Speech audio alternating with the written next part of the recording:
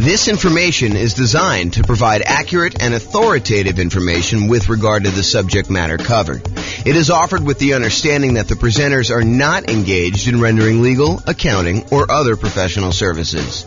If legal advice or other expert advice is required, the services of a competent professional should be sought.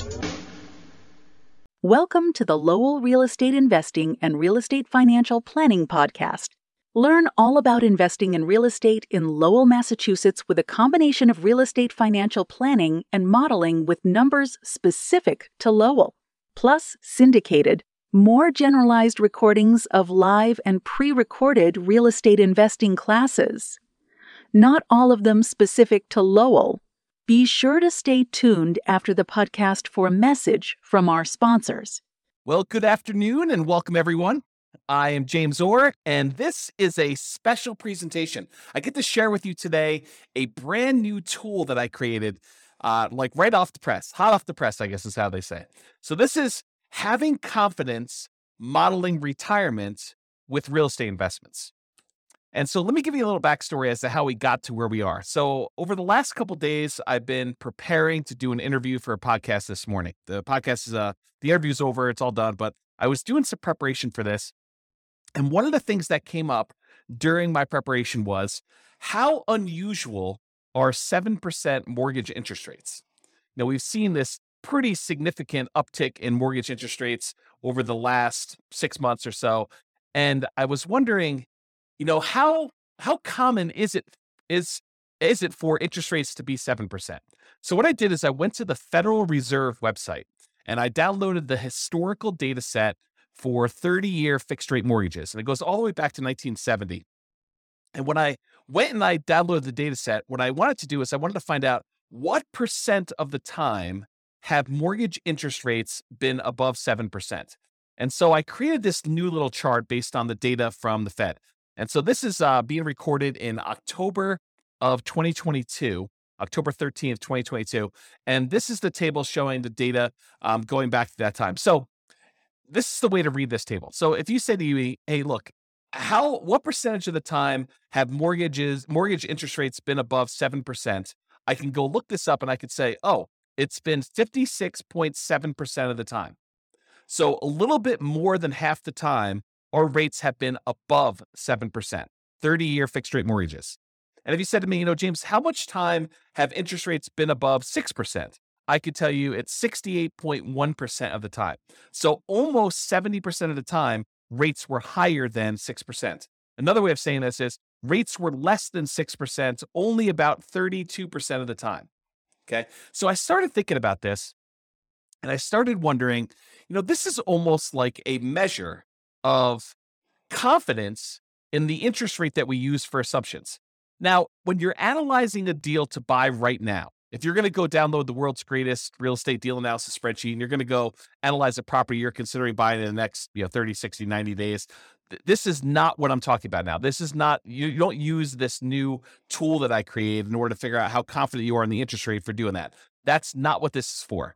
If you're going to go buy a property 30, 60, 90 days in the future, you just download the spreadsheet, you call up your lender on the phone, you say, hey, lender, here's my credit score. They may want to pull your credit. They may want to check your employment history. They may want to get you qualified. And then you tell them what loan program you're trying to do. I'm doing 5% down as a nomad. I'm doing 3.5% down FHA. I'm doing, 20% down as an investor. I'm doing 25% down as an investor because I want a little bit better rate. Whatever it is you tell them you're doing, they're going to come back to you and say, okay, based on your credit score, what the rates are today, I think you'll be able to get a blank, whatever the interest rate they tell you is. Right now it's probably in the 7% range based on what you're doing.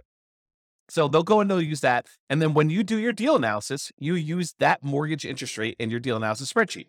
Now, is it possible that between when you get your initial quote for the interest rate and when you go to lock your rate because you finally do find a property and you're ready to go under contract, you're about to buy the property, all that stuff, is it possible that rates can change? Yes, but it's not very likely. So typically rates don't move that much over the course of 30, 60, 90 days. They can move very quickly, but most of the time you're going to be relatively close within that range of things. So when you're analyzing a deal to buy right now, we're not using what I'm about to tell you about. However, what if you're saying to yourself, I want to go buy a property this year and a property next year and a property next year, next year, and I'm going to buy 10 properties over 10 years. Like maybe like you're doing Nomad, right? You're going to do the Nomad investing strategy and you're going to buy a property every year for the next 10 years until you acquire 10 rental properties. Well, what mortgage interest rate should you use for that? Right? It's a hard question, right? You don't use the interest rates that's today because we know that rates today are not going to be what they are going to be next year or the year after that or the year after that. So if you're in a really low interest rate environment, it's 2, 3, 4%, and you think to yourself, I'm going to use that, that's a risky assumption that, I'm going to be buying these properties. They're going to be 3% more expensive or 5% more expensive, whatever you think the appreciation rate is and the rent appreciation, you're going to use that. And you're thinking to yourself, okay, I'm going to buy a property. What's the one I'm going to buy next year? What does that look like? And what's the mortgage interest rate I might get on that particular property next year? And the question then becomes, what rate do you use a year out, 2 years out, 3 years out? And how risky is that assumption? So that's what I've been thinking about. So, if I'm recording, the other thing is, let's say I'm recording a podcast episode for you and I'm telling you about a particular strategy someone's using. I'm saying, okay, this person's going to buy a rental property every year, or as soon as they save up enough down payment, they're going to buy their next one. Save up the next down payment, they're going to buy their next one. And I'm using an interest rate of 4.5% for that. Or let's say I'm using 7%. Let's say I'm using the interest rate from today. How confident should you and I be in my story that these are going to be numbers that are achievable, that the rates are not going to be higher than that? And if they're better than that, that's great. It works out a little bit better in most cases, almost all cases. If the interest rate's lower, then it works out even better. But if the rates are higher, that's problematic for our assumptions, right? That's saying that I'm not very confident in that model. I'm kind of thinking, if I use 4%, that's not likely going to be there next year or the year after that, especially since interest rates now are 7%. So the question then becomes, how confident am I in that particular interest rate risk? So what I did is I created a brand new tool, and it's based on that data I got from the Federal Reserve website. When I downloaded it all, I kind of did some data analysis, not really a lot of data analysis. I just went and I did some calculations on it. And I came up with this new thing. It's called the Mortgage Interest Rate Confidence Meter. And what it tells you is it's super simple, super, super simple. You just put in the interest rate you're thinking about using when you're planning on buying your properties in the future, not the ones for buying like right now. That's, you just call up your lender, you get the rate. But if you're thinking, okay, I'm going to be buying properties over the next 10 years, what rate should I use for determining what my assumption should be? Or if I tell you a story about someone buying properties over a period of time, or I show you some calculations and I give you the interest rate, you could go plug that interest rate that I used into this, and it will tell you how confident you should be that that is a reasonable rate to use. Okay. So what I did is I created this brand new spreadsheet. It's called the Mortgage Interest Rate Confidence Meter. And you just put in the interest rate there on top, and it spits out how confident you should be, whether you should be low confident, whether you should be average confident, whether you should be above average confident, whether you should be high confidence. And you can go, I'll put a link in the show notes to be able to download the spreadsheet. And I may decide ultimately to write a version of this for the Real Estate Financial Planner software at some undefined point in the future, because I'm not sure if I'm going to get to this. It's not super high priority, but it is an interesting exercise of how risky are my assumptions going into this. So the spreadsheet is super simple to use. When you go download it, you just put in the mortgage interest rate you're thinking about using for your future real estate purchases in that light yellow box that says mortgage interest rate. It's really, really simple. Number 2, you read the meter. So that's it. You just look at the meter. It tells you like how confident you should be in that particular number. And what it's really doing is it's looking at the historical data and it's telling you what percentage of the time interest rates were that or better. So if you have an interest rates where you put in 10%, it'll tell you what percentage of the time interest rates were better than 10%. Super simple tool used for determining whether the assumptions someone used, whether it's me or someone else, or the assumptions you're thinking about using for modeling future purchases of real estate are going to be valid for you. Now, I'll end with this one thought. So I want to try to keep these relatively short. I'll end with this one thought. This concept of like confidence applies to more things than just mortgage interest rate. So I'm going to continue to reflect on this idea, and I'll implement some of these ideas in the software and the content I make. But it doesn't just apply to those mortgage interest rate. It also applies to the rates of return on investment accounts.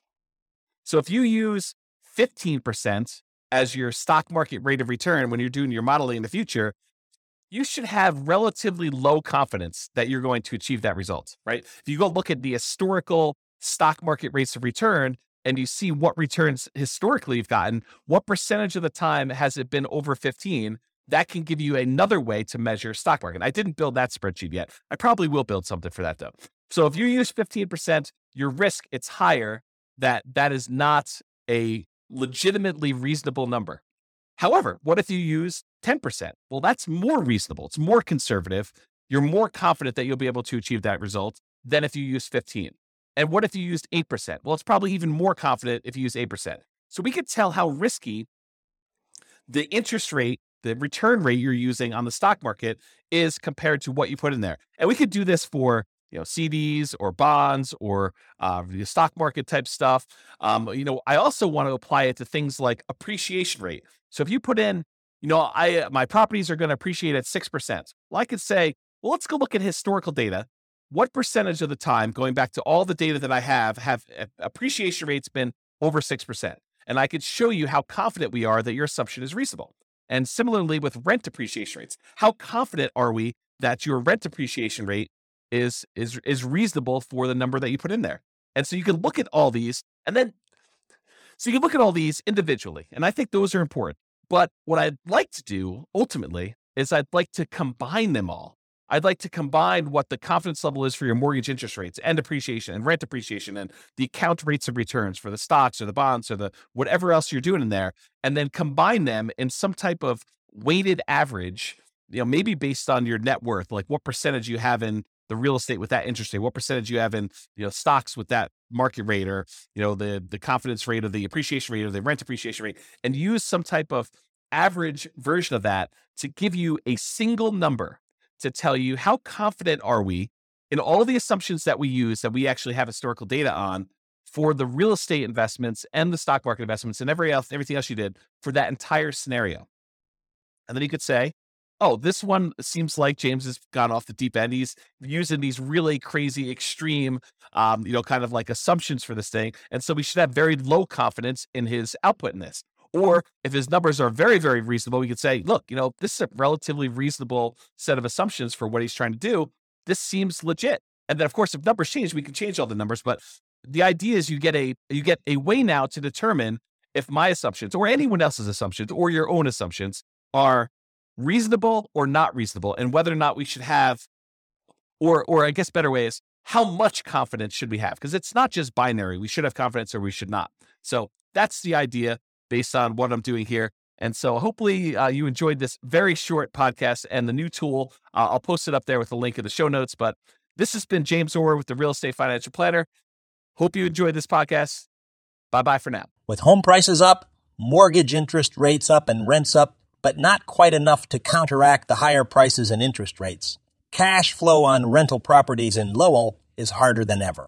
Book a call with the Real Estate Financial Planner to apply our proprietary 88 strategies to improve cash flow on your rentals.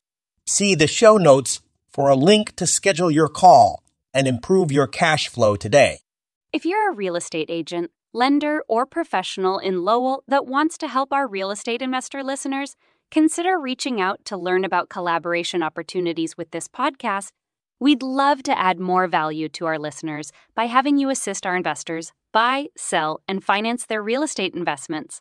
See the show notes to schedule a call to discuss collaboration opportunities.